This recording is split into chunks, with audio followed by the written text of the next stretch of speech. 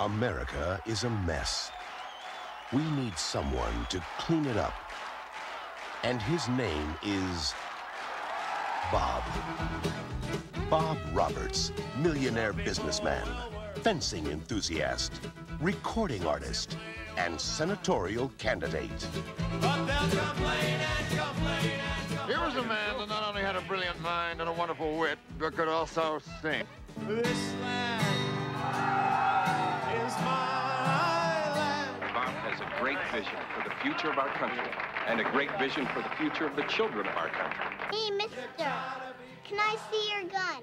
He's amazing. He's a poet and a genius. Ladies and gentlemen, why can't you get ahead? She's a beautiful girl.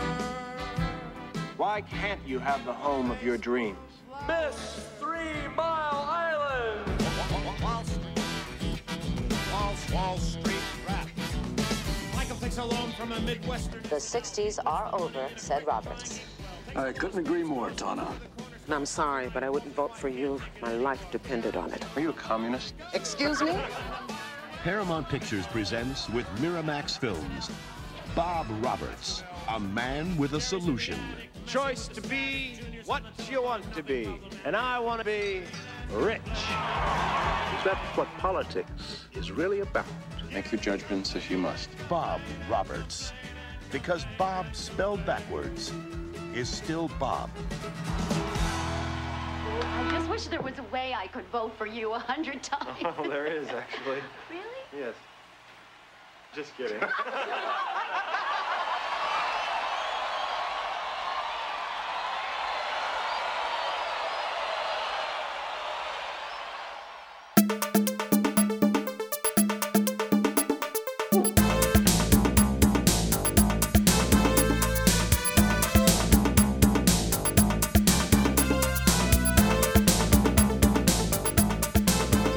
So I think in 2028, that's why David Munchak becomes president, and he's going to get the majority of the votes. Yeah, I got a great platform. You do. Mm-hmm. Who's your vice president going to be? Vice president is probably going to be Gritty from Philadelphia, with the Philadelphia mascot. Oh yeah, perfect. Yeah, that makes sense. That's where we're headed anyway. So yeah. Well, welcome back to Reconcinimation. I am John Diner. I'm David Munchak. And I'm Brent Hutchins. And this is the podcast that takes a look back at some of our favorite films from the 70s, 80s, and 90s. And guys, it feels like it's been a bit since we've recorded an episode together. No, we just had one last week. I know, it just feels like so long, though. Oh, yeah, I know. Any time apart is just too long. That's a true statement. That's a true statement. Absolutely. I long for any time that I can get with you two guys. Same. Chat about the flicks. Yeah, we've had we've had an extended run of horror movies lately, which David, I'm sure you're a huge fan of that, right? It's been great. Really enjoying that. Yeah. Favorite time of year. Oh God! Somehow we managed to do 7 horror movies in the last 2 months. I don't even know how we managed that. Well, we could keep it going. I'm threatening you right now. Can't you just spin off a horror podcast and leave me out of it? That's the wheelhouse. I feel like horror movies were always the ones that were most accessible to me as a young kid. So yeah. I don't know why that is. You'd think that they wouldn't be, but they seem to be whatever was showing on HBO. Well, it's such a loved genre in a weird way. I think it's love-hate, right? Yeah, exactly. Well, and just like always, everyone had video cassettes of like weird horror movies you never heard of, or and there was always those weird movies at the rental places, so that you like never heard of, but had that cool box art, which for me was complete turnoff. Like all those weird box arts, I'm like, this looks stupid. Like this looks, or this looks scary, or this looks weird. So while like Brent, I think you gravitate toward a good horror movie box art. I was always Chopping Mall's my favorite. Chopping Mall. I got to look that one up. I got to see what that looks like. Oh, you love that. Yeah. I was always going straight to like the main wall at Blockbuster. Like I'm always new releases guy. So once I had my Blockbuster video, forget it. I wasn't going to find all the niche little indie darlings. You were going Apollo 13. You were going Braveheart. You were going Armageddon. Armageddon, of course. Who doesn't classic. go for that? Yeah, that's my top 5. I was the posters for like In the Company of Wolves and Texas Chainsaw 2. Like that's that Breakfast Club poster. That was the one that attracted me. Oh, for Texas too? Yeah, for sure. Yeah. Which I never put together till like way later on. Like, Absolutely not. That's hilarious. But yeah, we had a great month in October. We looked at Night of the Creeps. We looked at Monster Squad, Nightmare on Elm Street, Halloween 3, and then we got to extend horror even further last week with a double episode spectacular. The interview with our dear friend Kimberly Beck, of course, and then Friday the 13th, the final chapter. So we had a long run of horror movies. Plus, we had the unfortunate or the untimely passing of Sean Connery. So we had a quick look back at his career, but you know, we could have gone for 5 or 6 hours really with that one. Yeah, that's a lot. Nice recap, John. Well done on the interview. That was an exciting listen for sure. Yeah. Well, hopefully we'll have some more too. You know, maybe we'll get some more from that world next time. We'll see. Yeah. Cool. Yeah. You have a knack for it, man. People like talking to you. They do. Not me. Not you guys. I mean, other people like talking to you. Yeah. You guys are forced. You guys are forced every week. So. Yeah, it's in my contract. Otherwise, I'd be not here at all. Well, you know, we're going to go in a totally different direction this week. And, you know, this is a movie that, David, you and I talked about doing last year. Yeah. And then opted to wait on it because of the election this year. And I feel like it's a very controversial subject to be covering. What do you guys think?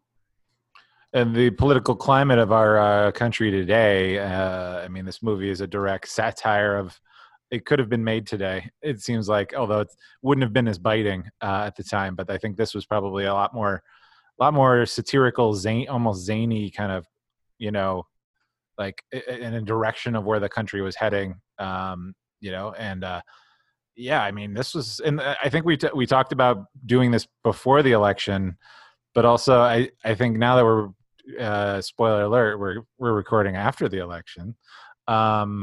We're, you know, I think it's just sort of to talk about it as like a time capsule of things that seem super, super relevant today. Yeah. I agree completely.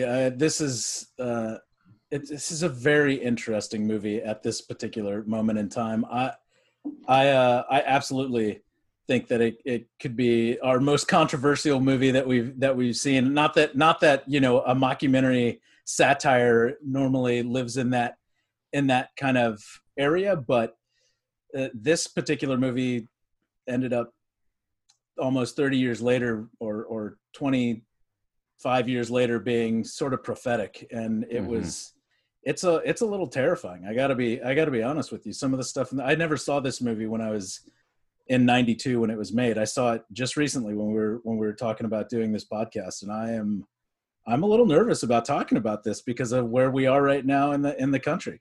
So this is going to be an interesting one for sure. Yeah, it is definitely frightening how I don't know, the foreshadowing that this movie has, that you know, of course we're talking about Tim Robbins' Bob Roberts from 1992 is what we're covering this week, but it's extremely timely right now. It was timely in 2016. It's been timely every year since, and especially with what's gone on the last month, and especially specifically with the week of and the week after the election. Really interesting time to cover this. So, you know, we usually stay away from politics in the show. I think we're going to dip into it a little bit. We have to cover this movie. So, you know, stick around. Everyone stay with us as we get into it. But, well, let's talk. Well, go ahead, David. Well, and we don't really profess a lot of political views or whatever, but I think anyone who's listened to us, if they've been listening to us, we could tell we're a couple of lefties, you know, and then I wouldn't say I'm even that politically high-minded or, you know, just even I'm not that savvy. But you know, yeah, lefty kind of lifestyle and desire for things. So that's just like out the front. Like that's where I'm approaching like my point of view, my personal point of view. I mean, but I think what we're going to do is really talk about the movie as a whole, but, and how it relates to these things that we can easily identify. I mean, Brent, you're hardcore right-wing racist, right? That's right. That's right. Yeah. Yeah. So this will be a fun little talk. Yeah, it's I don't. Yeah, I'm actually not a racist. Oh, right. And you can quote him on that. Yeah, you can quote me on that one. Put that one on the letterhead. But yeah, this, you know, I'd say certainly, David, similar to you, left leaning. But you know, I grew up in Texas. I've got some you know, kind of center conservative things that I think are all right. Sure. But I am not for a leader who is divisive and trying to you know, wedge any kind of division with people throughout this country. I'd really much rather everybody work together and try and overcome the obstacles instead of try and fight each other on them. But yeah, this movie has the lead in there that is someone kind of has the same calling card as other people that are currently in or about to leave office. Yeah. Or expected to leave office. We'll see what actually happens over the next 2 months here. But going back to the movie itself, though, when did this movie first come on your radar? Not even necessarily the first time you saw it, but when was the first time you heard about it or were aware of it? Brent, what about you? It would have to be college. I have to be really honest. The mockumentary film scene wasn't something that I kind of missed it growing up. Like I didn't get the Spinal Tap thing. So it wasn't really until, John, we were in school and like Waiting for Guffman was introduced to me. And then I was like, oh wait, mockumentaries are like a thing that you can watch and they'll make you laugh. And so at that point, although I hadn't watched Bob Roberts, that's when at least it kind of came into my consciousness and I was aware that it existed, but I had never gone out of my way, you know, because politics is always touchy. It was not something that I was like, oh, I'm going to go watch a mockumentary on politics. Cause I just, you know, didn't exactly hit the entertainment button that I was looking for. So I never really went out and saw it, but that was kind of the first time that I really at least heard about it was probably back then. What was that? Ancient, a couple hundred years ago? We'll call it late 90s, early 2000s, that zone.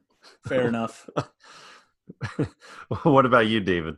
I don't know. I the funny thing, the cover of it is very familiar to me. Like I feel like I've seen that in the video store since it was in the video store. It came wrapped around the flag, but I think at that time and at my age and stuff like that, that was just like, that seemed, I didn't even know it was a mockumentary or anything like that. And I think it was weird because it's like, I always orbited around Tim Robbins movies, but never really saw many of them. Like I knew who he was, but like, it never got around to like seeing Jacob's Ladder, The Player, Hudsucker Proxy. I didn't see Shawshank for years. Like, so I was just like, I know who this guy is. And I know, like, I don't know. The cover was like a weird not appealing thing to me. So I didn't even really know what the movie was for a very long time and didn't see it until it was time to cover it for the podcast. Yeah. I kind of similar to both you guys. I remember being aware of it and probably same thing as you, seeing a poster in my local video store. I remember seeing it on cable, not watching it, but just seeing that it's listed on, you know, in the cable listings. But same thing. I kind of stayed away from Tim Robbins for a little while. Like I still actually haven't seen Jacob's Ladder. I I saw Bull Durham. I think that was maybe the only Tim Robbins movie. And then if you count Top Gun as a Tim Robbins movie, maybe some of us do, but I missed Hudsucker Proxy. I didn't see Shawshank till later. The Player, all those things I didn't see till probably sophomore, junior year in college.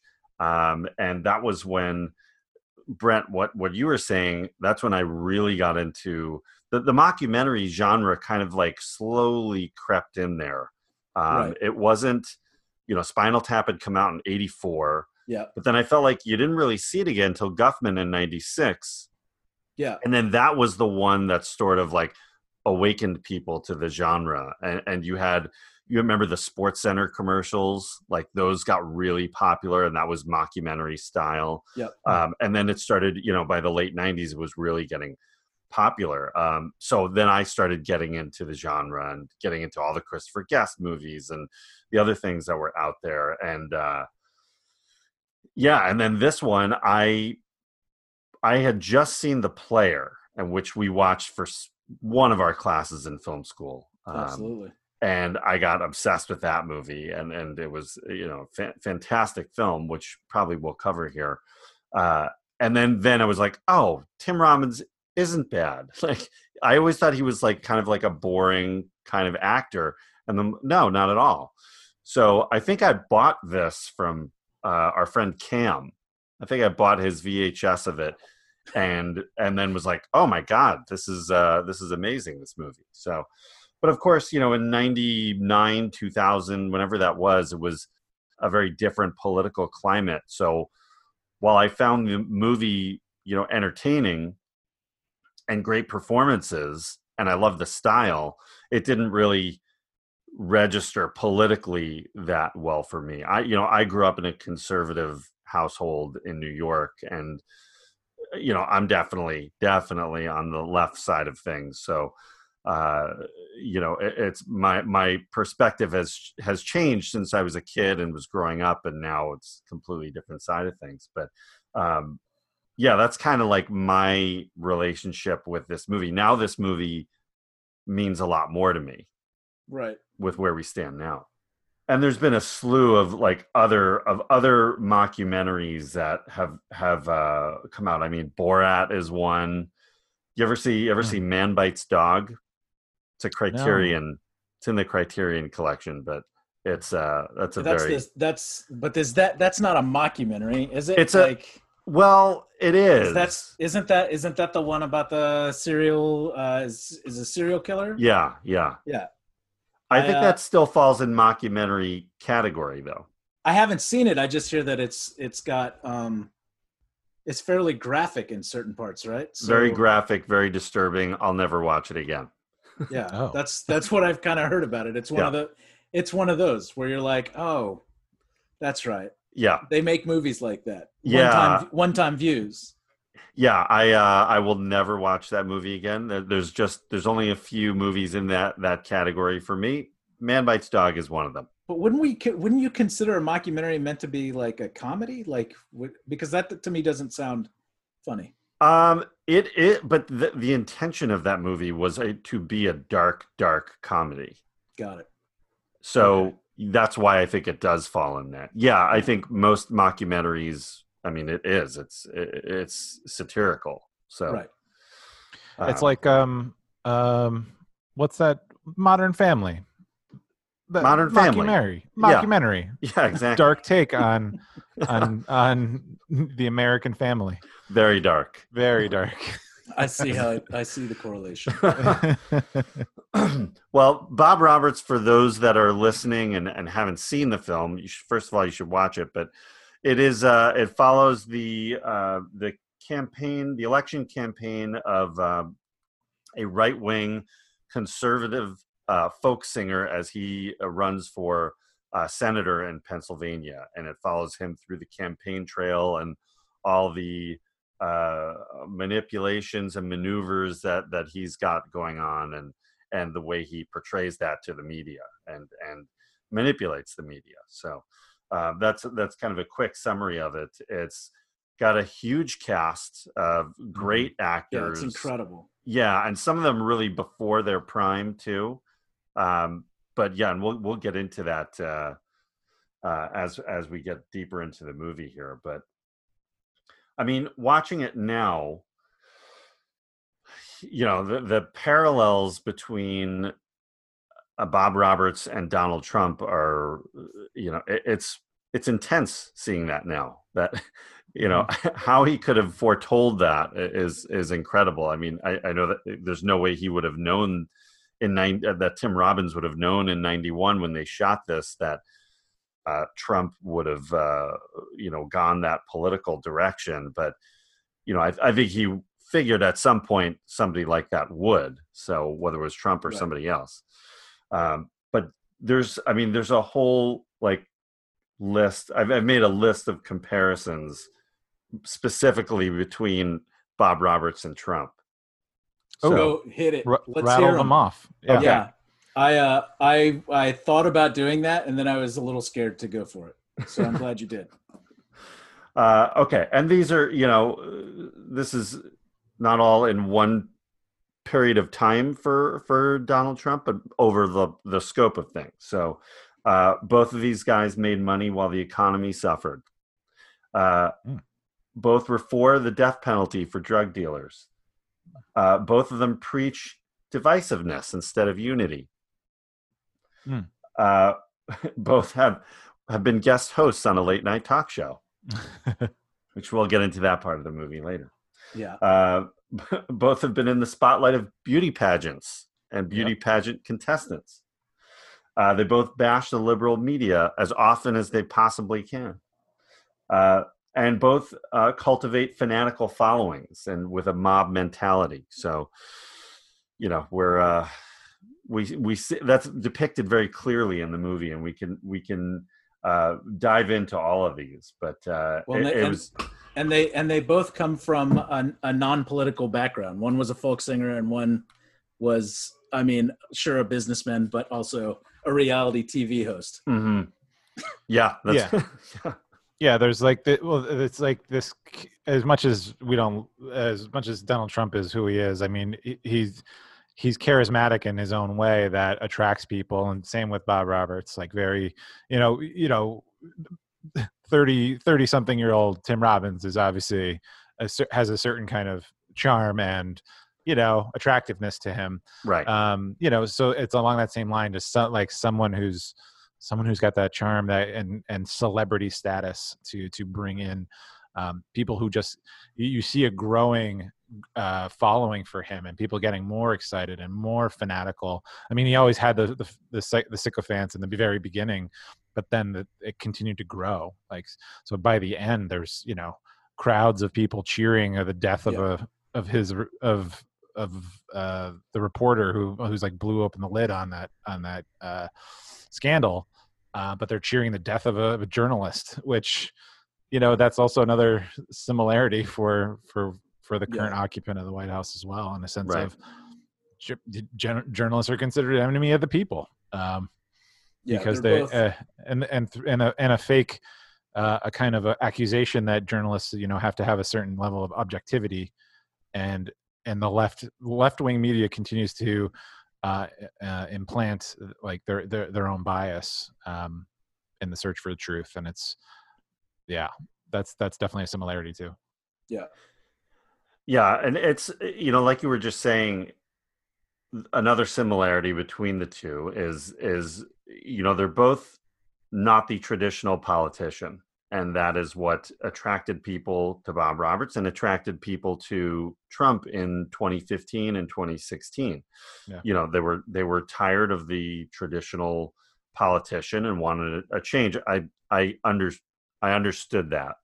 Yeah. And I still understand that something needed to change. Was it the right person to go in? No, I don't think so. But that was what was driving that and pushing that forward, that movement forward. Yeah. Because the scary thing that makes them not similar is one was a movie making fun of politics and one is reality. Exactly. Yeah. That's the kind of the genius of this movie is embracing that. Tim Robbins is I don't know if I'd say a super liberal, but he's a pretty extreme liberal, and has been very outspoken about it over the years. And the fact that he portrays this super conservative right-wing politician and does such a great job of it. It's, you know, and he is somebody that, you know, I think whether you agree with him or not politically, that he certainly understands the machinery of politicians and politics and how the system works. And, you know, if you really listen to him speak, it's he has a really interesting and deep perspective on it that you know, for the most part, I tend to agree with, but you know, not everyone will. So, well, there's something about the character too that, like, his political opponent, Paisley, played by Gore Vidal, who's brilliant in this. Was it him or was it? Yeah, I think it was him that was saying he doesn't know Bob Roberts. You can't tell anything about him. He's kind of this amorphous thing. He's just really a smile. You know, he's just a charming kind of guy. And it's like, and I think you could see the commentary of, like, you can just project your own things onto him to fill in the gaps for you. So if he's resonating with one of his songs or whatever, you can kind of like fill in all the blanks for yourself. Like, and that's, instead of him being for something strong, you know, other than like the racist rhetoric and the xenophobia and all of that. Like, it's just, and, you know, as we saw, like, people are okay with racism and xenophobia, even if they're not maybe, you know, even if that may not be like something they think about, or, you know, they can be okay with a lot of things. You can tolerate a lot of things, as long as, like, the rest of your agenda, or at least your check boxes, are getting hit. Mm-hmm. So I'm kind of rambling, kind of just tangent it off there. But anyway, okay. Yeah. Okay, so there's a part of Bob Roberts that is not like Donald Trump, but is actually more similar to Bill Clinton to me. So, you know, Bob Roberts has a certain amount of charm. I don't think what Trump has, I wouldn't characterize it as charm. He has a personality. Bob Roberts has charm, and he, you know, can kind of, like, people warm up to him, kind of like Bill Clinton did. But also the musical aspect of it, you know, him being a folk singer. And I just remember, you know, Clinton and the saxophone, what was that, on Arsenio Hall? Yeah. Like, was such a big moment, you know, him doing that was like getting that young audience attached to him was huge. Remember that? Yeah, I mean, nothing screams young audience like saxophone. But it was very different. Like, it was 92. Okay. Kenny G was hitting it. He could have been VP. Yeah. I used to watch Arsenio all the time at that time. And I just happened to watch when Bill Clinton was on. I had no idea he was going to be on. And he did the saxophone thing. And I was like, it's just impressive if anyone could play a musical instrument. But this governor running for president could play the saxophone. That's wild. Like, that's really cool. Like, it'd be, you know, you would think the guitar would be the one, but it's the saxophone. It's the saxophone. No. It's very unique, I think. Like, I don't know. And it was the sunglasses too. Don't forget that. I mean, yeah. You're just cool with that. That's funny. I actually didn't see the saxophone Arsenio Hall thing with Bill Clinton, but I feel like I'm going to have to Google that and watch that. You've never seen that? If I have, I must have blocked it out of my memory. Yeah, maybe. Well, any like political cartoon or anything that's like shows him in the sunglasses and the sax, it's directly from that. It's so from that. Yeah, so I've seen the fallout. Yeah. Because I'm sure that's happened on The Simpsons. Oh yeah, I'm sure.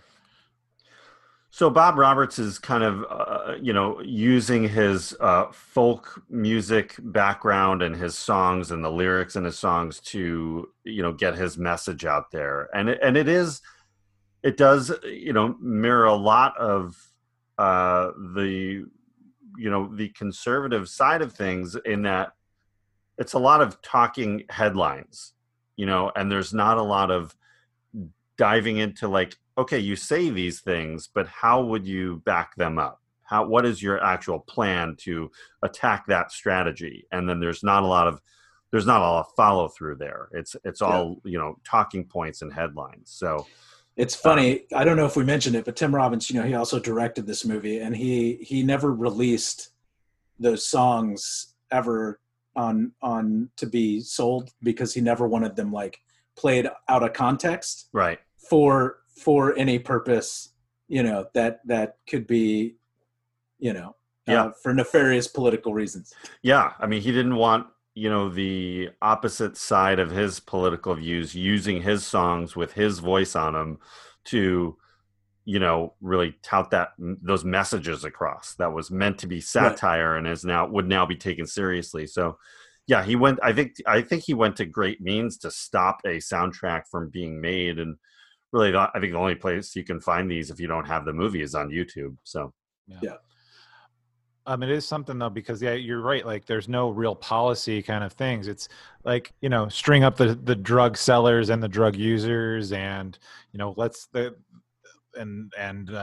was it? It was something like, we give free money to welfare people and they're taking and then they'll unqualified people take your jobs. It's like, it's just a bunch of rhetoric used like it just to emotionally stir you up. At least his opponent had I think the one policy, the bill he wanted to introduce, $200 million to help the homeless or something.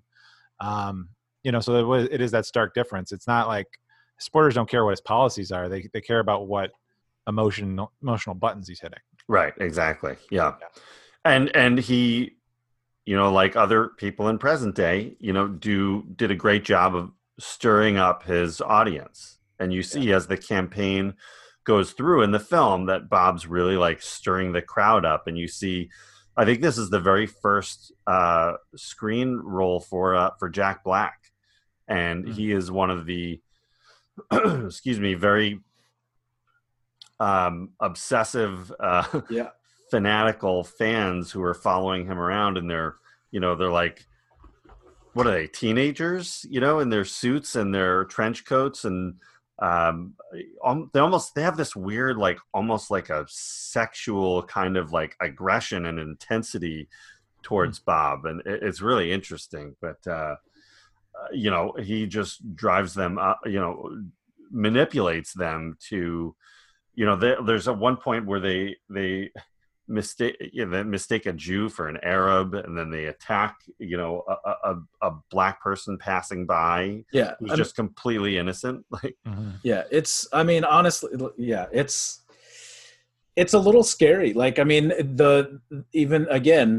it's just another one of those moments in the movie that's super prophetic with a lot of the stuff that's been happening recently, and you see the behavior of those characters.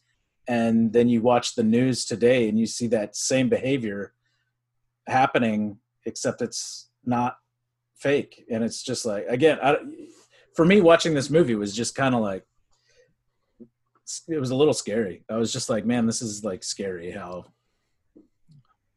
similar this really kind of is in a lot of ways. Yeah. But I guess there's always some version of that. It's not like the things that are in this movie were like invented, they're at least some version of what's already come and then just sort of like exaggerated or brought up. But there's always been sycophants on different political sides, and this is just a portrayal that happens to really mirror a lot of what we're seeing, and not just the way that people are, but the violence that ensues and the way that if something happens, it makes everyone dig in even stronger and takes them to extremes.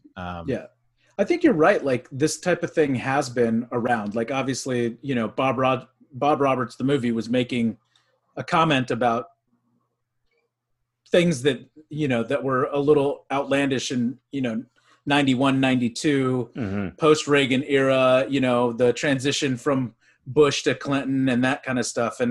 But then like when you flash forward to now and you see it in the context of like today in politics, this divisiveness just seems to have grown, and it's like it feels to me like it's on a much larger scale than it was then. Now then, I was younger and probably a little bit more oblivious to things. Now I'm older, I'm an adult, I'm taking care of my own kids, I've got my own set of responsibilities, and I'm less living in a bubble. So maybe I was just more oblivious to it, but it seems like the type of things that we're having to kind of navigate through currently are on a much more extreme level than I ever really remember them being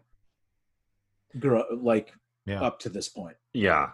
Well, in the movie too, remember that this is a Senate race and not a presidential race. Right, so right. it is a smaller scale. So, when you blow that up to a bigger national level, it's going to get more intense and scarier. And things have only snowballed since 91. So, the issues that Tim Robbins is trying to tackle here, they haven't gone away. These are still the two opposing points of view that have just grown in intensity, and feels like they're at a breaking point right now, and that our country is more divided, certainly, than it's ever been in our lifetime. And it's got to be in the one of the most extreme times in the history of the country right now, and we're gonna have to see where it leads and where it goes next. But they're just speaking to this as a film.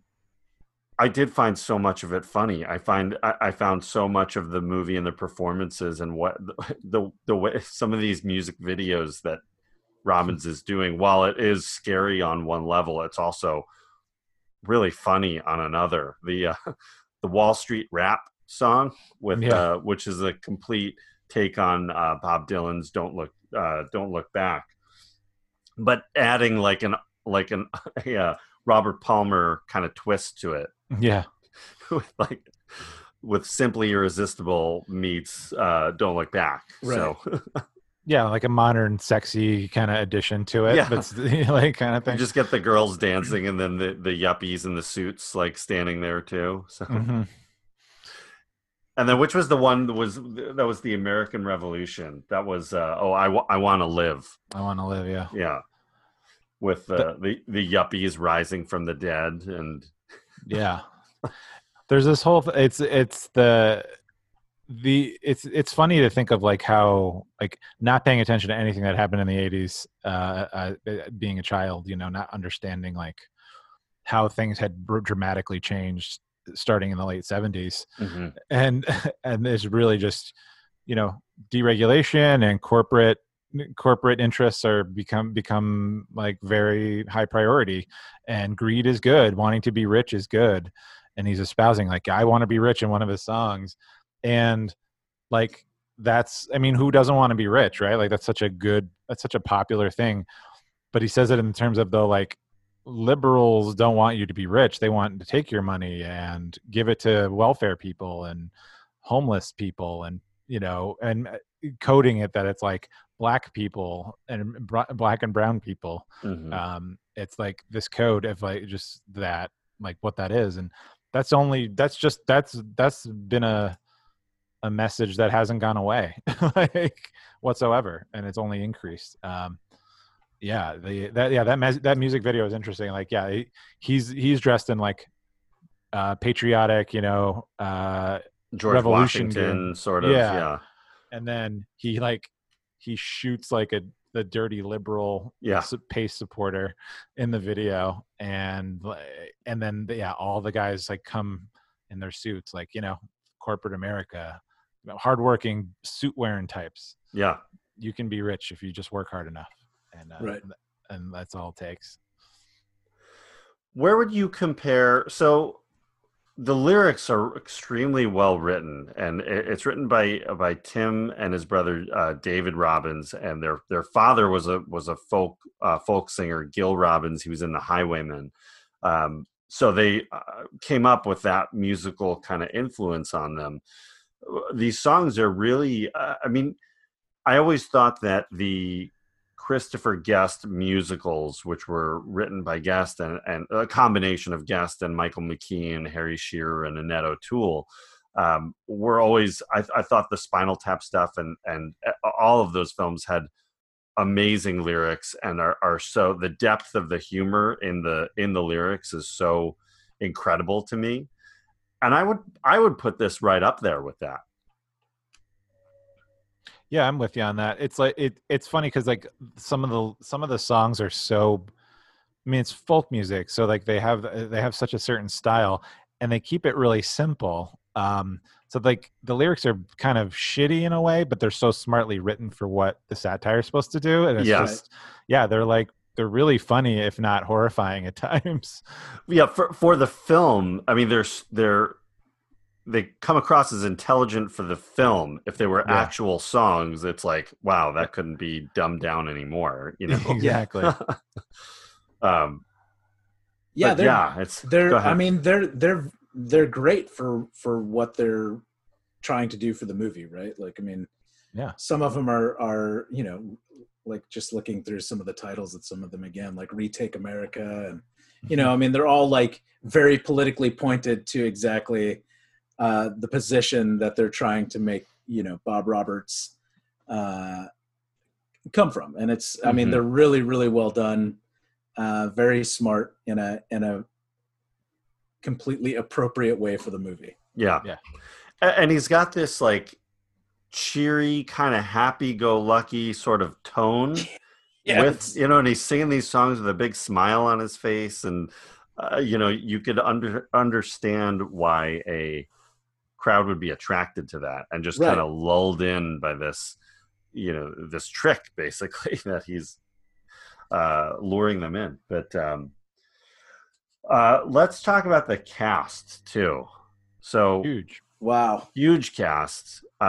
Many of them are just friends of either Robbins or his, I guess they were never married, but they were a couple for, it seemed like forever, Susan Sarandon. So I think a lot of favors got called in here.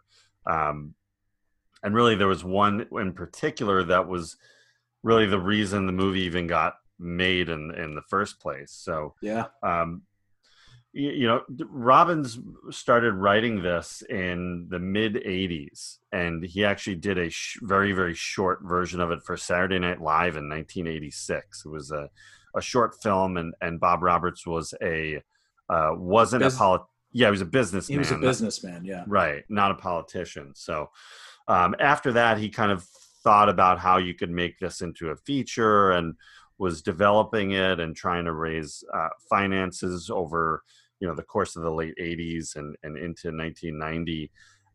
Working Title Films was the company that came in and did end up financing it, but they needed as much star power as they could get.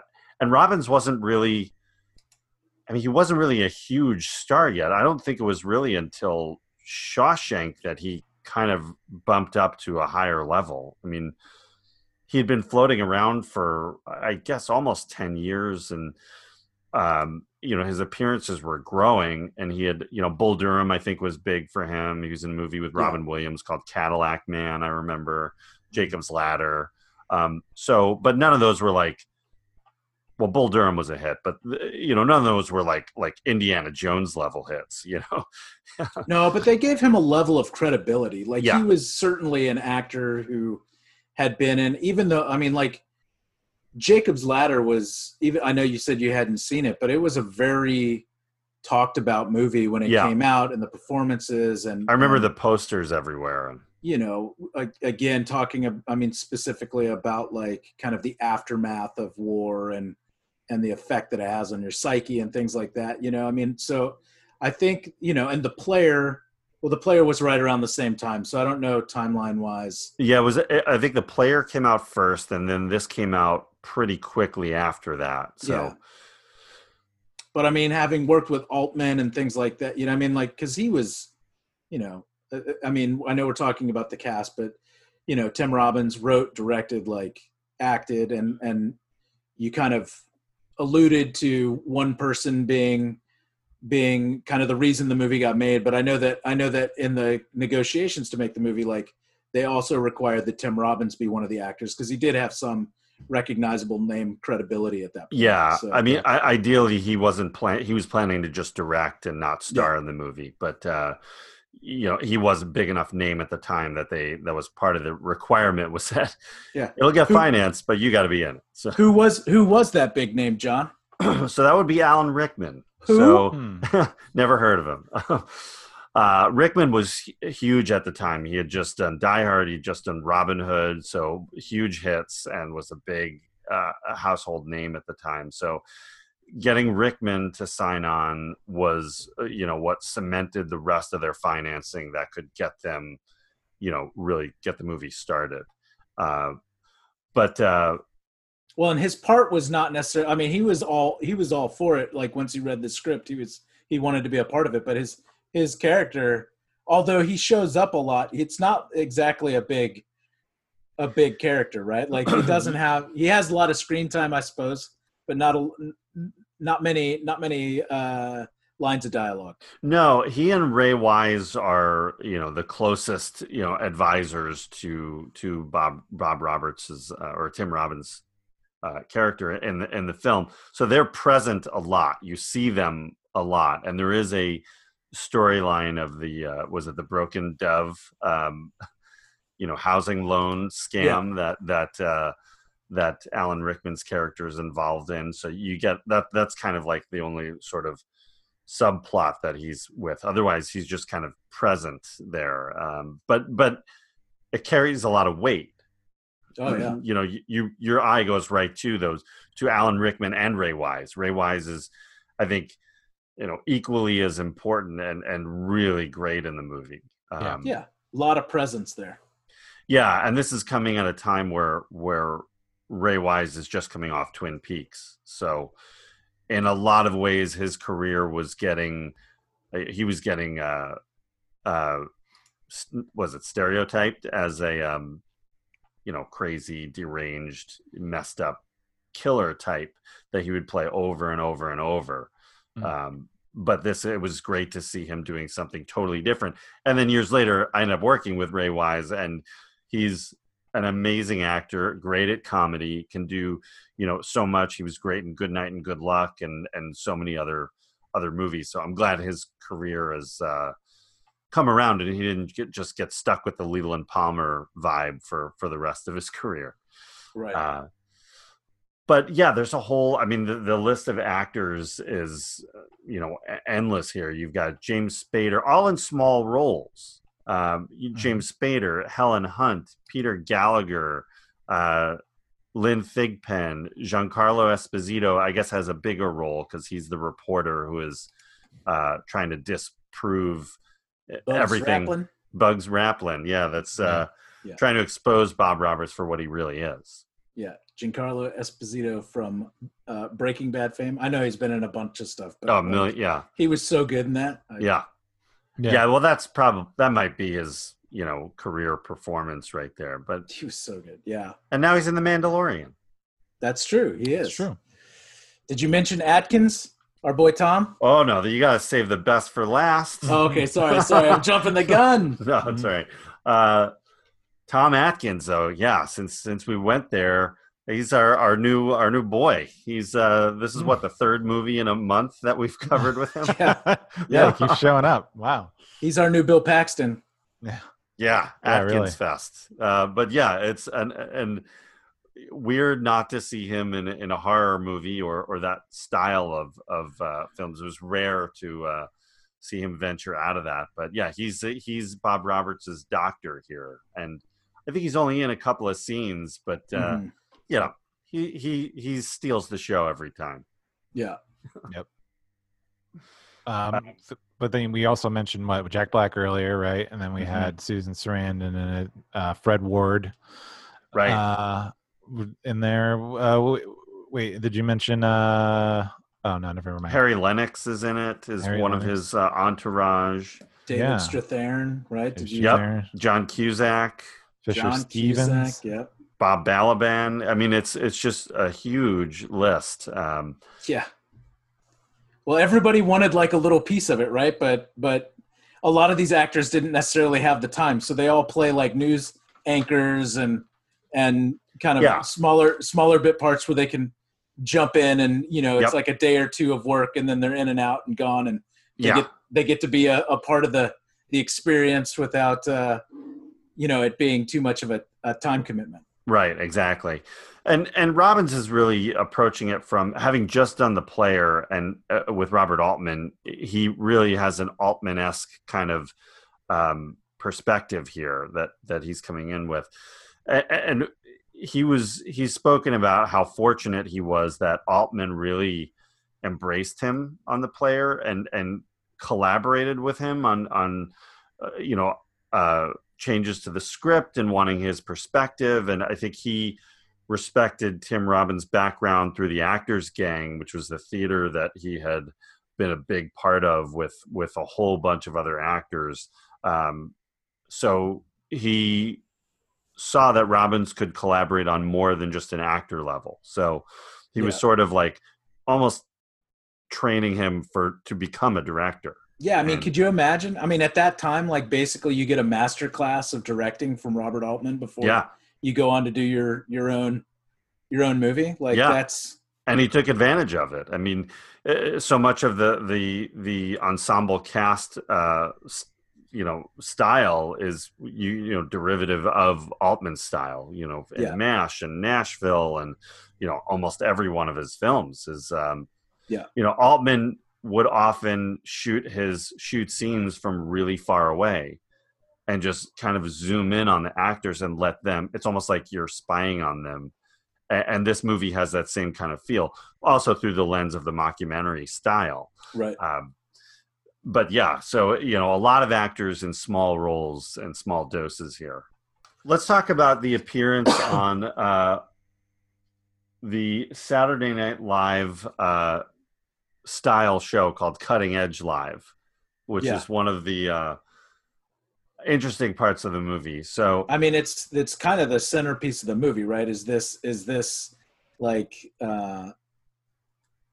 this scene, right? I mean, where everything kind of culminates and comes to a head, right? And so he's making an appearance on essentially Saturday Night Live, right? With I guess in the world of the movie, a surprise to even the cast on the show, because you see John Cusack, has no idea that he's about to do a promo with that weekend's host is going to be Bob Roberts, or maybe it was somebody else and they switched him at the last minute.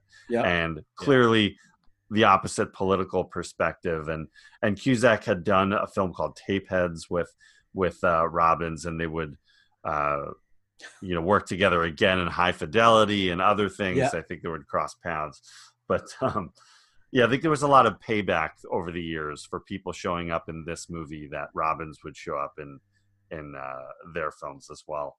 But yeah, so you see, Bob Roberts doing his guitar spiel on the promo that SNL still does, that weekly promo, that 30-second spot.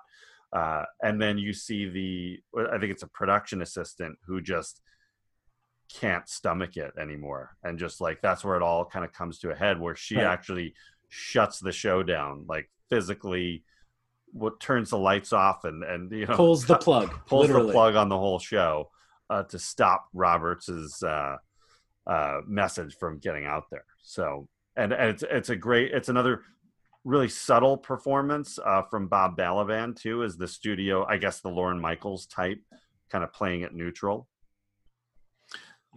Yeah, he's got a show to run, and he it's very subtle about like bringing Bob Roberts in is good for, it will be good for the show. It'll be controversial.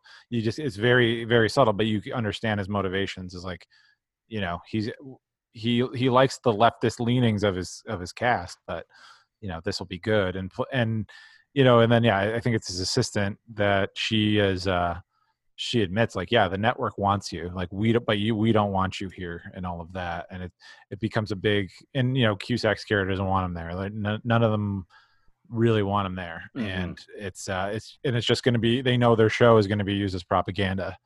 And she's the only one that sort of decides to take a stand against like the corporate, entities in control. So yeah, it leads to, the big event that I didn't see coming. Because, Bugs Raplin keeps showing up at all these appearances Right. to confront Bob Roberts, and it's a continuing, growing story about Right. the corruption and the past, and basically like drug smuggling and weapons smuggling into Central America. So basically, like using those resources, because it's heavily hinted that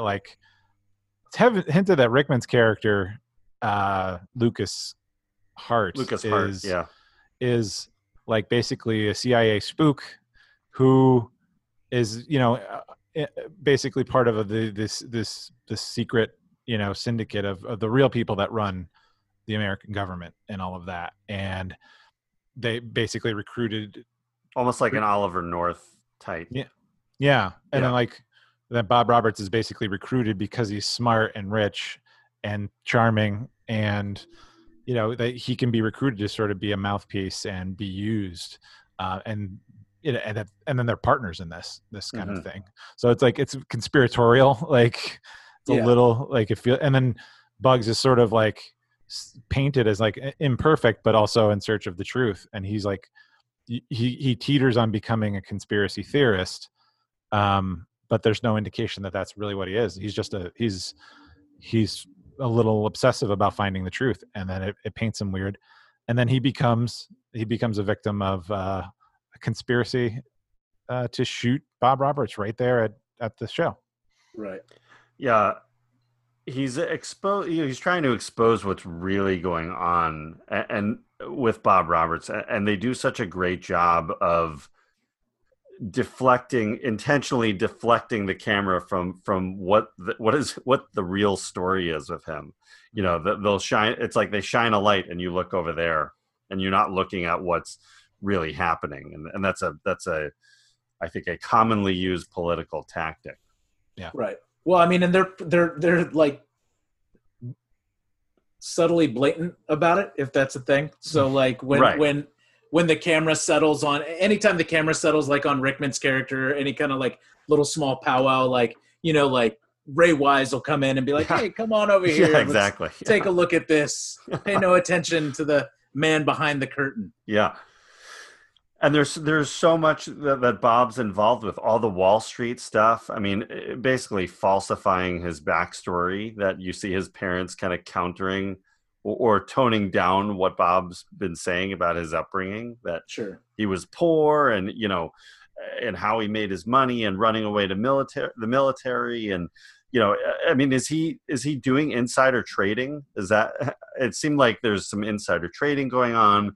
He's extremely wealthy through whatever he's doing on Wall Street, and he's playing that down, right, publicly, like he's trying to play that down, and doesn't fit into the blue collar look he's going for. Exactly, yeah, because he's not that.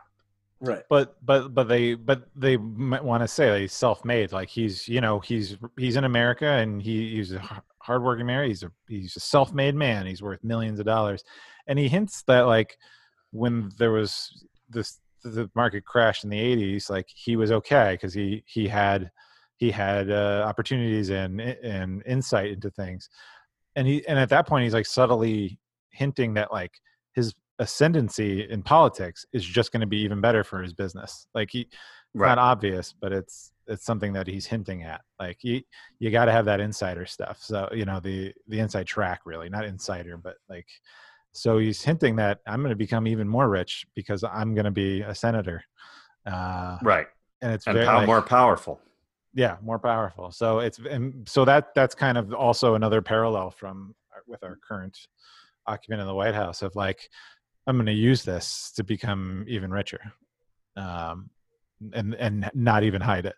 Bob Roberts is a little more subtle, I guess, but yeah, well, and he's at a different stage of his political career, and I think you could see Bob Roberts maybe staying in the political game a lot longer than the current person in the White House. So, who it seems is going to potentially go start some other kind of media conglomerate and. For the super extreme right, and we'll see if that actually happens or not. Yeah, but the whole, so, like you were saying with Bugs Raplin, it eventually leads to his downfall in that they are now Roberts' team is going to use him they're going to create this fictional shooting, this, Reagan-esque shooting to elicit sympathy and more votes for Roberts, and they're going to basically implicate Bugs Raplin in the crime. And you can see, this takes, I think, a couple of viewings, but if you go back and watch that shooting, there's a lot of things you can see that the actors are doing setting this up, even like blood capsules, and there's little watch where their hands are and who's physically positioning themselves and how they distract everybody right before the shooting happens, so nobody really sees it. Mm-hmm. It's really well done. It's a smart move in the script for them to take those characters, and then it eventually leads to Raplin. Raplin is killed, isn't he?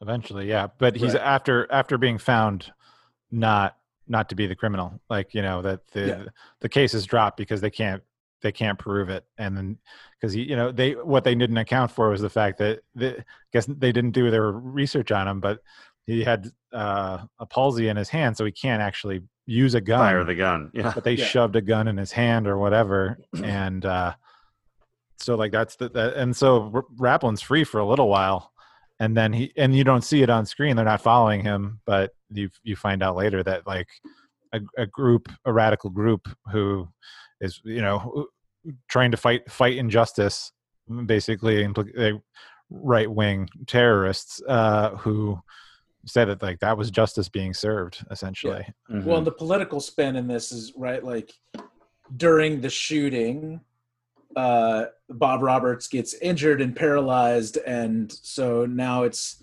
like a rallying cry around him for all his supporters. Mm-hmm. That he survived, and now he's taken a bullet for his stance, and all this. And you see the vigil, that Jack Black and the his fanatical following is they're just staying all night, all day, just waiting to see how he's getting an update for him. Yeah.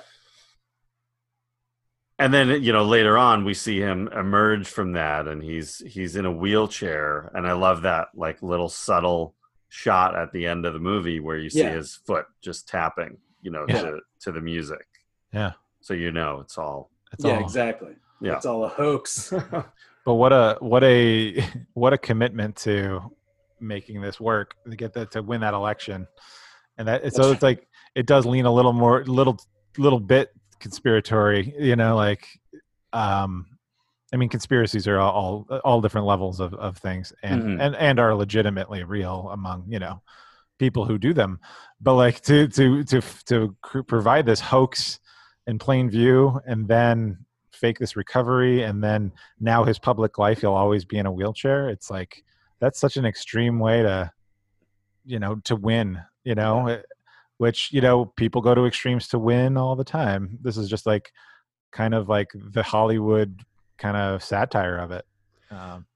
Well, Tim Robbins was asked in an interview where Bob Roberts would be right now, and that he would have staged a miraculous healing and he would finally be able to walk again, and it would all be probably timed right around when he would be running for president. So of course. Yeah. There's another scene in there too, right, where we see the silhouette of somebody that could be Bob Roberts walking kind of in front of or at least it's the silhouette of a person in front of a window. Yeah. That we don't see. There's this portion of the movie you don't actually see Bob Roberts. It's all the reactions of everyone, of the media and his followers, and how they're the angle that they're pushing, but you don't see Bob until he's finally healed enough to start doing interviews again. So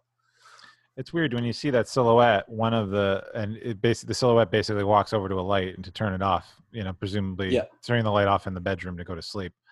And the documentary catches one of the fans just leaning against a tree and like looking up and like noticing that, and he gets so excited because he said he saw him in a wheelchair before in the window, and then now he saw that, and I wasn't sure if like he secretly knows the truth and just loves it, and like like that's his interpretation that like no, he's good, like he's okay, like, and he's happy that he's okay.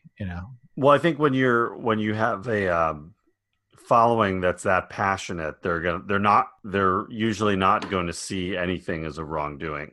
Right. Like, even if they like, oh, he staged it. Well, good for him. That's what he had to go to extreme measures to prove. They'll justify it for whatever reason. Put that on your similarity list for exactly. Bob Roberts and the current administration. Absolutely.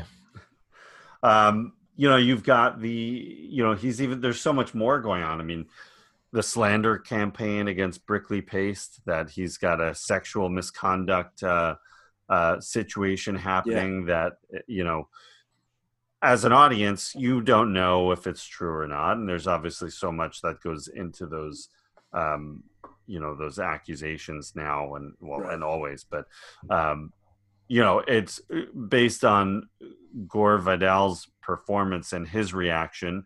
It seems like it's something that's just fictional that Roberts is just banking on. Speaking of, give a little shout out to Gore Vidal for that performance, because my understanding is that it was primarily unscripted, and he just was kind of adding his own kind of take on things and what he thought this person would. He kind of ad-libbed a large majority of that. Yeah. I mean, he's such a smart writer. I mean, he's been, he's for decades at that point. I mean, he knows what he's talking about. So some of those talking heads are just right off the cuff that they filmed, like that they weren't even planned to be shot. Yeah. Well, and you don't realize till the end of the movie that the interview with Brickley Paste is all happening after the election's over. Right.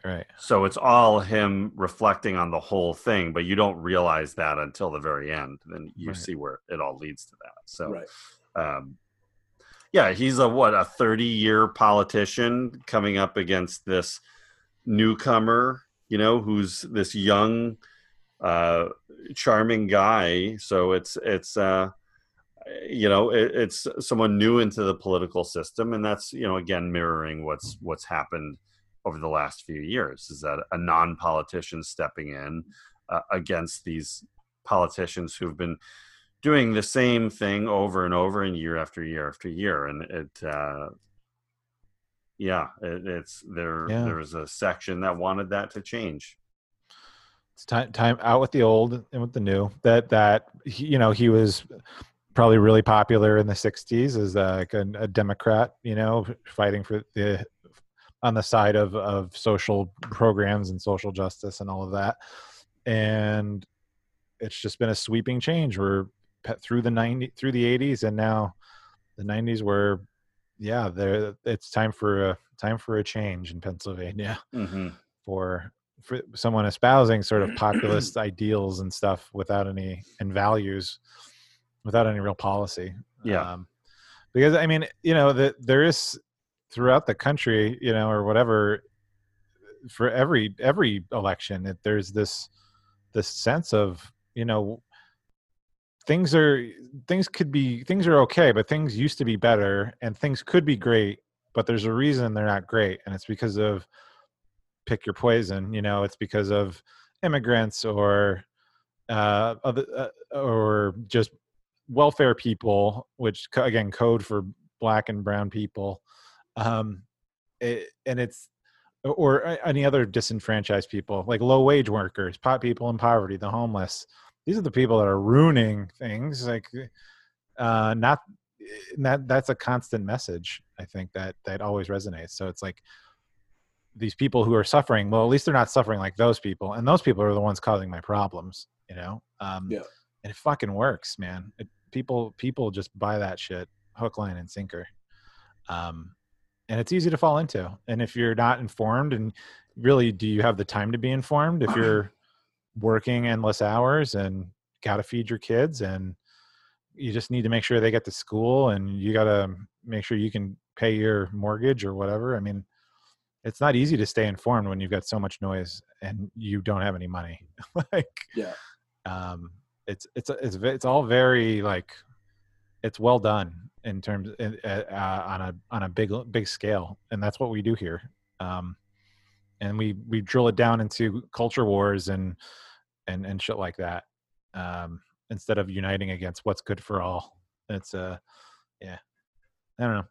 Yeah, well, it's again mirrors that divisive kind of mentality, and they're, that's the smear campaign, the slander, that Roberts' team is gonna go against Brickley Pace. Well, and like it all comes to a head with like the debate that they have, where you get like it cuts back and forth between Roberts and Pace, because of like what they stand for, and like it was like, Pace wants to take the high road, so he's not insulting the guy, and he's not saying anything about him, but he wants to deal with poverty, homelessness, healthcare, getting good jobs for people, but saying the word sacrifice, like that we're going to have to sacrifice to do that, which is not a message people like to hear. They don't want to hear that. Like, well, you're going to take something away from me. Like, but in the sacrifice is supposed to be for the betterment of all, for good people, for everyone. And then Bob's like, well, why can't you have a great job and the fast car and the vacations and the money? And he's like, and it's like, it's that kind of stuff. And it's very distinct. Like, it's not even like being against something, but it's working actively against the other. They're not even like, there's no neutrality. There's no like whatever about it. I could go either way on this stuff. So it's like, you have to pick your battle. You have to pick which side are you on. And I guess, I think it's always sort of been like that, but doesn't it just feel the absolute worst now, like, than it's ever been, like picking a side? Yeah. And I don't know. I mean, I don't know if it's because of the age we're at and we're much more engaged and involved than we were when we were younger. I don't think it's just that. I think that may be a part of it, but sure, the intensity is ratcheted up to an extreme level. I mean, we've all experienced it just in our own families, like how that's affected and driven a lot of families apart. Some permanent, some are able to work through it, and some just don't talk about it and ignore it. But it's there. I mean, it's there a lot, whether it's, friends or family. It's hard to find somebody who hasn't had someone, relatively close to them or in their world that were just completely opposite political views. And this just shows how that is kind of bred, from the political level. Mm-hmm. Yeah. And I mean, I think on top of that, the divisiveness has been kind of ratcheting up for a little bit, but then you throw in a pandemic and you throw in, that each side now is digging their heels in. It's like the life or death versus freedom, and it's just kind of it's very, just everything is there's so much sensitivity around all aspects of what we're dealing with right now. Yeah. And it's, everybody has a very passionate point of view, and it's really split almost, right down the middle, and people they're hunkered down, man. They're ready to, the information that is being dispersed, there's arguments on both sides about the validity of what's being said. And, it's just like no one really believes that they can trust anything except for the information that's being given to them from the side that they've chosen. Mm-hmm. And so, nobody wants to hear that the other side has done good things, or the other side is, they just want to believe the line that they've been given from their side, and they're like all groups are kind of falling on their sword over it, and it's just like it's been it's difficult because with the pandemic, like it's just adds more confusion, it adds more elements of possibility to create the divide. I mean, it's like nobody, like it's just everybody is struggling right now to find a common ground.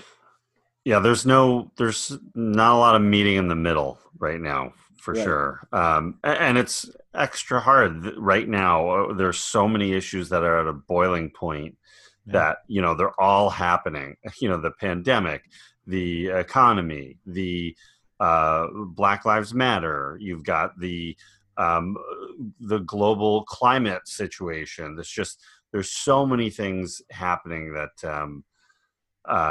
it's hard to fight all those battles at once, and it feels like that's what's happening right now.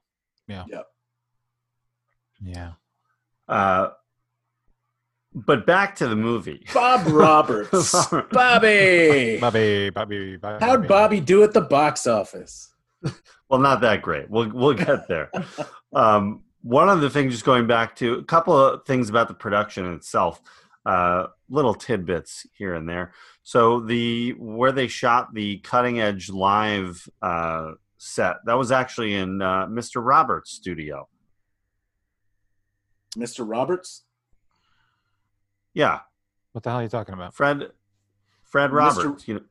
Mr. Rogers? Mr. Rogers. What the fuck did I say? Good God. Keep that in. There goes all credibility for John Diner. Oh, God. Yeah, that will get You grew up in the 80s, 90s, and what? Nah. Fred Roberts. Why did I say Roberts? Because it's Bob Roberts, man. Oh, yeah. Duh. I got you. Yeah. I can follow along. Okay, let's do that one over. You want to redo that? Yeah. I think we should leave it in, but let's redo it. I think that stays in. That plays. Let's just get moving on. Yeah, because they shot the movie primarily in Pittsburgh, right? So that's where Mr. Rogers was from. Yeah, Mr. Rogers' studio. That was the Cutting Edge Live set. So that's a little tidbit there. Is that right? That's cool. I didn't know that. Yeah, I guess you wouldn't, but that's interesting. Yeah, and I don't know. I mean, obviously he was still going at that point, so I don't know how they, I don't know how Mr. Rogers' schedule was. I mean, did he do that like all year round? I mean, he must have taken some kind of break. I'm sure there's a hiatus in there somewhere. Yeah, probably. Everyone needs a hiatus. Well, for sure. I mean, I have to go back on my Fred Rogers history train. But I feel like he had a break in there from when he stopped actually actively shooting episodes, right? Like, in the 90s, and then he came back. I forget what the specific reason was, but there was like a very specific instance that happened where he was like, I need to come back now. Yeah. I forget what it was. I feel like it was the Iraq War kind of brought him back. Could have been. Like he left in the early 80s and then came back. I want to say it was Iraq War, but like and seeing that culture had changed. Like he thought he had tackled all the issues. Right. I did it all. I did people with disabilities and being nice to your neighbors and the differences between white people and non-white people. And it's like he realized like the world kept evolving. The country kept evolving and changing and growing. It's like, oh, there's still many things to say. Yeah. So maybe he wasn't there at the time. I don't know. Yeah, we'll have to research that about the timing of when they shot it in there. But that was interesting. I also like the direct Spinal Tap reference of when he gets lost, wandering through the arena to get to the stage. So that's always a fun reference. That scene just went on and on and on. It's great. It's a great wonder. Like, just they could not find a place for him, and like, there's ballerinas dancing and people getting ready. It's great. I love that. Yeah, that was Tim Robbins' homage, right? I mean, because he was a big fan of Spinal Tap. Yeah. He is a big fan of Spinal Tap. Well, and that was really, I don't know if it was the first mockumentary, but it was certainly I think the most popular one. It's kind of considered or maybe the most well done at the time. Yeah. Yeah. Spinal Tap, you mean? Yeah. I mean, there weren't before this. There really weren't that many. I mean, that like we said, that didn't really get popular until the late '90s. So I think people would have a hard time trying to come up with one prior to that. And it's definitely, if you talk to connoisseurs of that genre, that's going to be on their list 95% of the time, I would imagine. Yeah. But ultimately the movie came out in the fall of '92. So the movie comes out right when the '92 election is really like in full steam, moving full steam ahead. Yeah. So I think you would think that that would be good timing for a movie like this to come out, but in actuality, I think people were too focused on that election, and that was, every election is big, but there was I remember that one being particularly intense and so much media coverage on it. So you could see how a smaller movie like this that didn't get a huge release, it didn't have a major studio pushing it. It was an independent film coming out at a time where independent film was really on the rise. Right. At post Sex, Lies, and Videotape era and the early days of Miramax and some of these other companies. But this movie didn't really get that major exposure. So without that, it was sort of doomed. It made, I don't know what it cost, but I know it made about $4 or $5 million. So maybe it broke even. Yeah. And it was, its release was it was very slow. It was only released in a handful of it was like theaters. 300 theaters or something. At the top end. Like it only hit 300, like at the top end, and it was in and out like maybe 2 months, a month. Yeah. At most, it didn't last long at all, and I think you touched on it. There was so much going on, already had people's attention politically. Because that election, it was, pretty highly focused on. We had Bush won, we had Clinton, and Ross Perot was in there, and it was just like, there was a lot. There was a lot going on. Yeah. Perot was everywhere with his $1 billion ads and all sorts of stuff. It was. Yeah. So, absolutely. And Robbins, himself, like he had The Player come out in '92. He had Shortcuts come out right after this, which was another Robert Altman movie. And then he had Hudsucker Proxy immediately after. So he does have these much higher profile movies coming out where this one just kind of fell in there. Well, and to be quite honest, for me, like, I would recognize Tim Robbins prior to that for like the roles that he had been in, but he really wasn't on my radar until Shawshank, which until let me actually clarify, until Shawshank hit home video. So like I didn't see Shawshank because I was working at the video store at the time that it came out. And I saw that and I was like, who's this dude? And then I got real familiar with him. Like I recognized him from Bull Durham, but to be honest, like I hadn't really seen Bull Durham at that point. Shawshank is really kind of the first thing that I remember seeing, recognizing, and being like, man, this dude's good. Mm-hmm. Well, it's probably, off the top of my head, I would say that's his best film. What if it wasn't off the top of your head? Yeah, then, you had to think give about me a couple minutes. I don't know. I think he's pretty fantastic. It's not Howard the Duck. Not Howard the Duck. No, not as Merlin in Top Gun either. No. You can't beat Andy Dufresne. That's a great role. It's a great role. It's a great movie. And that movie blew up later. That wasn't the movie that didn't. I don't think that movie did well, right? Yeah, I remember it being like when we got to college in '97. It was like everybody had it. Everyone had the VHS of it, and that's where it really picked up. And I think that's where Bob Roberts' legacy was too. Was more on the, years later, when people, after probably the popularity of Shawshank, helped drive home video sales of Bob Roberts up and The Player, because people started to fall in love with Tim Robbins, and then you go back and see the other stuff that he's done. So, this movie probably owes a lot to, especially to Shawshank. But like there wasn't this movie. He sold this at Cannes, like to Harvey Weinstein. Like Harvey Weinstein could have made this a bigger movie, I would think. If he really put the effort in. And but I read that Robbins had final cut and wouldn't make any changes. So he sort of implied that like Harvey kind of controlled the fate of how widespread it was going to get. Yeah. And that maybe, especially like an independent movie, those things can hit, but you gotta really push it. So I can see, that's like, that makes sense. Like sometimes, a lot of times things pick up speed on their own or very organically, but most of the time it takes aggressive marketing and exposure. And that could change everything. Yeah. And, obviously there's been major issues with Harvey Weinstein, and look where he is now. But at the time, very few filmmakers and directors got control over what, how their movie was marketed. Really, I think only really Tarantino got away with, being really driving the marketing and ad campaigns for his films. Otherwise, it was totally up to Weinstein and what he wanted to do, and it was his way or the highway. Yeah. I've just been looking through Tim Robbins credits. I have to agree, Shawshank Redemption probably his best movie.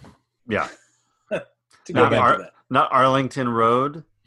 It's either that or Nothing to Lose with with who's that? Martin Short? No, not Martin Short. What's his name? Martin Lawrence. Martin Lawrence. Thank you. Yeah. Or what about Austin Powers 2? Was he in that? He's in that. Anyway, but Tim Robbins is in a bunch of stuff now. He was in Castle Rock season 2, but I feel like he's been in a bunch of shows the last couple of years, and he's kind of having another career sort of resurgence right now. But he's doing a lot of TV. He's an artist first, and I think he still does a lot of his theater, and he just stays busy, and he's an activist.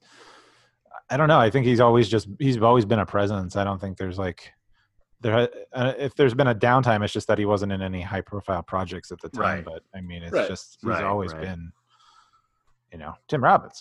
You want Tim Robbins in your project, right? I do. I'd take Maybe I'll get him for another interview. Credibility, man. I feel like he lends a lot of credibility. Yeah, he's one of those guys. Yeah, and it's the first couple of times I saw this movie, I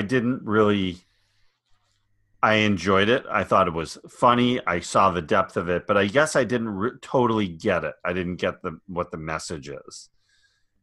It's only now, after basically this has come true, that now you see it. Yeah. At least that's my perspective on it. I think it spoke to the potential of how bad things could get, how he saw it getting, especially in 90s America, where things could go, and how politics changed from being part of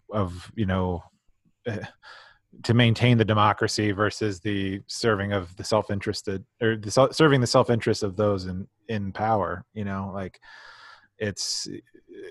was the eventual shift that he was in. It wasn't like prophecy. It wasn't trying to be prophetic. I think it was a commentary on what had been going on for so long. Yeah. And then here's an almost laughable way. We're going to get a charming folk singer, and we're going to have with a CIA backing with a bunch of conspiracy. And, it almost seemed a little laughable while maintaining what those consequences could be. And you fill those gaps in yourself. But then, it has never been closer to reality than it is now. Mm-hmm. Yeah. I feel like if this movie wasn't so hard to come by, like find. Like you can't find it digitally anywhere.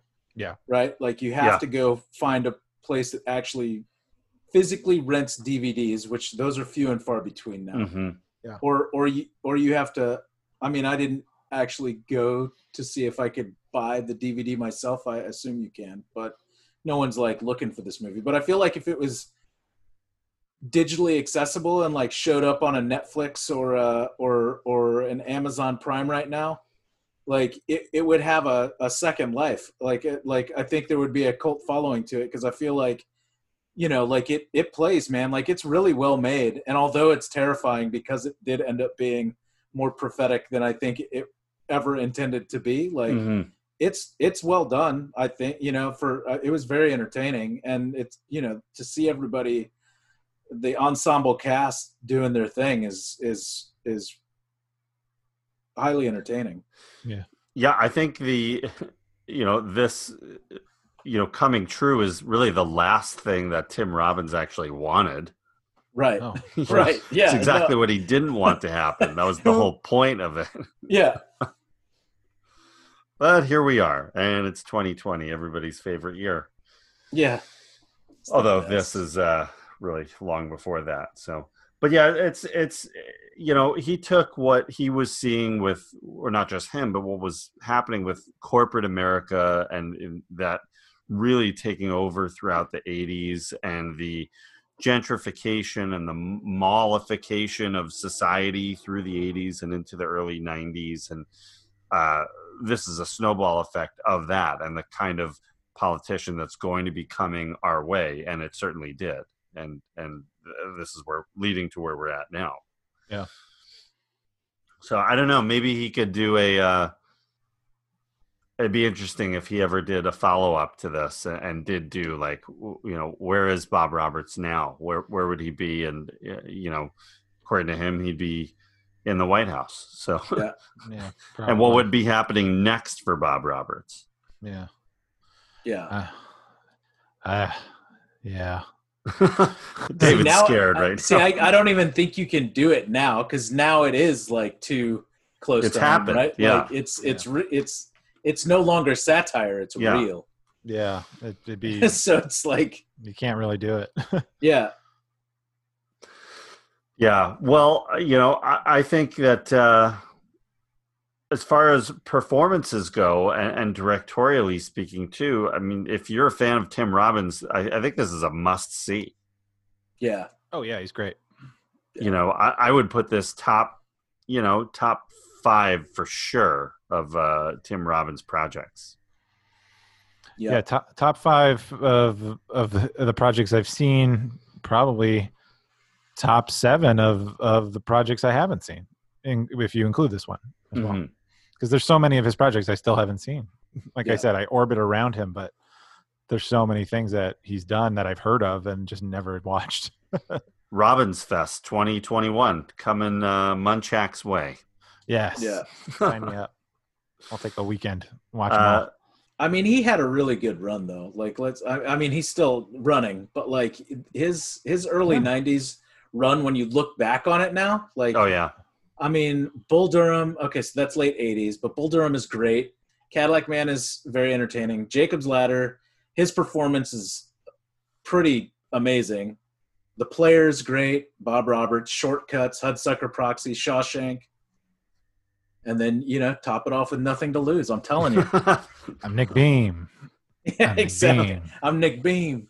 That movie's great. That movie's awesome. It is hilarious. I love it. I have not seen that in forever.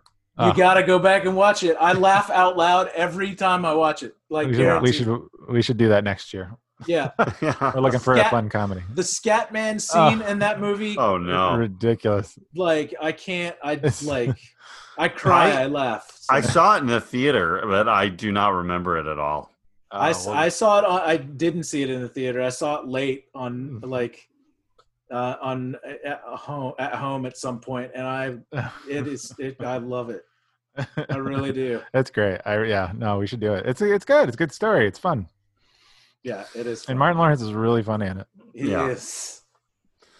Well, you know, he's got an important message here, and I think it's that you know, society should always be questioning their politicians and their politics, and always asking if is this what we should be doing? And you know, lack of, you know, he said that lack of vigilance on politicians is what can really lead to disaster. And then they have too much power, too much control. We're not regulating them as a culture, as voters, and it's you know, there's other elements here like media manipulation and even the power of music, like how that was able to manipulate his followers. And there's a lot of important messages here. So I think it's an important movie to see and to look back. And I thought it was high time that we do it here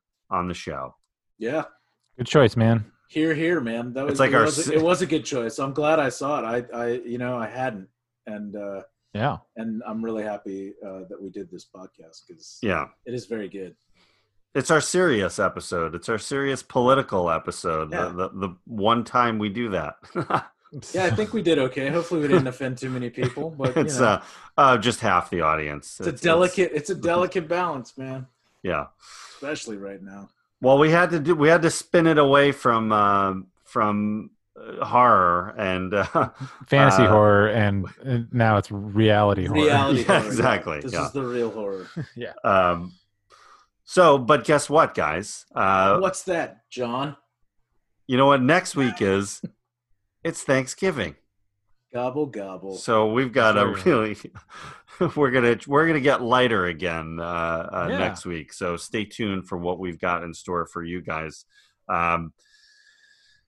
What else? Anything? Any rating? Let's do our ratings Are we gonna do some Burtons or what? Yeah. Let's do our Jack Burton. That's a scale of 13. Yes, 13. It's been so long, I can't. I know. What, David? How many Jack Burtons would you give Bob Roberts? Probably like a 9.5 to a 10. Yeah. Okay. Yeah. I think that's probably right in the range. I mean, this one is it's strange, right? It's a really well-made movie. It's funny if you take out current affairs. Yeah. Right. And it's terrifying when you add them back in. And so it's like really good and also really sad. And it just depends on, I think the mood you go in when you watch this movie will determine how much you enjoy it or it upsets you. And so I think for me, 9.5, 10, the same as David here is probably a good spot to put it. Yeah, I always, remembered the movie after watching it in college as being much funnier, and watching it this time was like, no, not funny at all. It's just scary. It's just real. But I'm going to go ahead and give it a 10 as well. So I think we're all right in the same zone there. Yeah.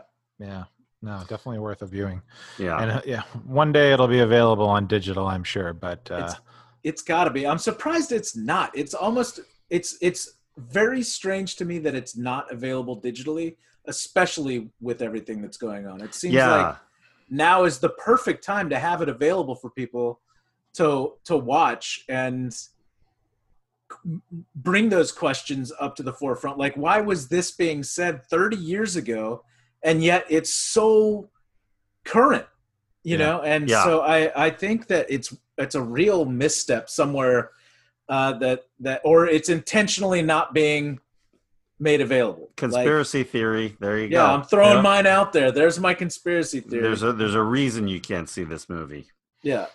They don't want you to see it. They don't want you to see it. Them the ones that keep us down. Well, wait till we get. You want to get conspiracy theory? Wait till we start covering the conspiracy movies of the '70s. So we're gonna or Mel Gibson's famous movie Conspiracy Theory. Or that one, yeah.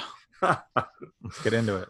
But all right, well, it was great to kind of dive into this one with you guys for our political episode. But like we said, we're going to be getting lighter for the holidays coming up. We've got Thanksgiving coming up real soon, and then Christmas is right behind it, and we got a bunch of good and fun episodes ahead. So stay tuned with us. If you made it through this one, God bless you. You'll be back in for those. You love us. You really love us. I just want to say before we wrap it up, a quick thank you to our friends, as always, E.K. Wimmer for the theme music and Curtis Moore for the poster.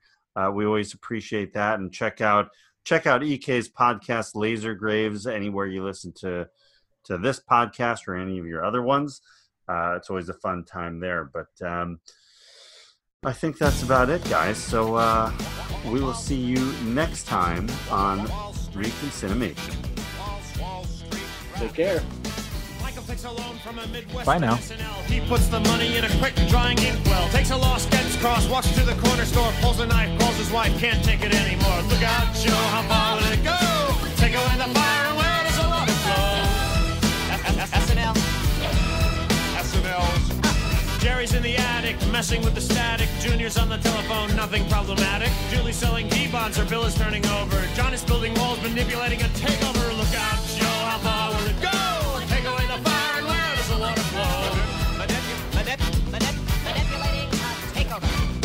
Get tough, get right, try to get some sleep at night. Try hard, get harder, love to win, live to fight. Own the town, love the best, don't share the treasure chest. If you cheat, get away, lead them down an alleyway. Look out, Joe, how far will it go? Take away the fire and where does the water flow? Look out, Joe, how far will it go?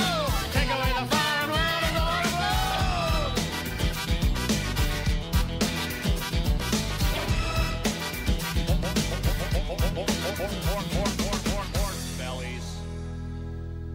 Now is the time to invest.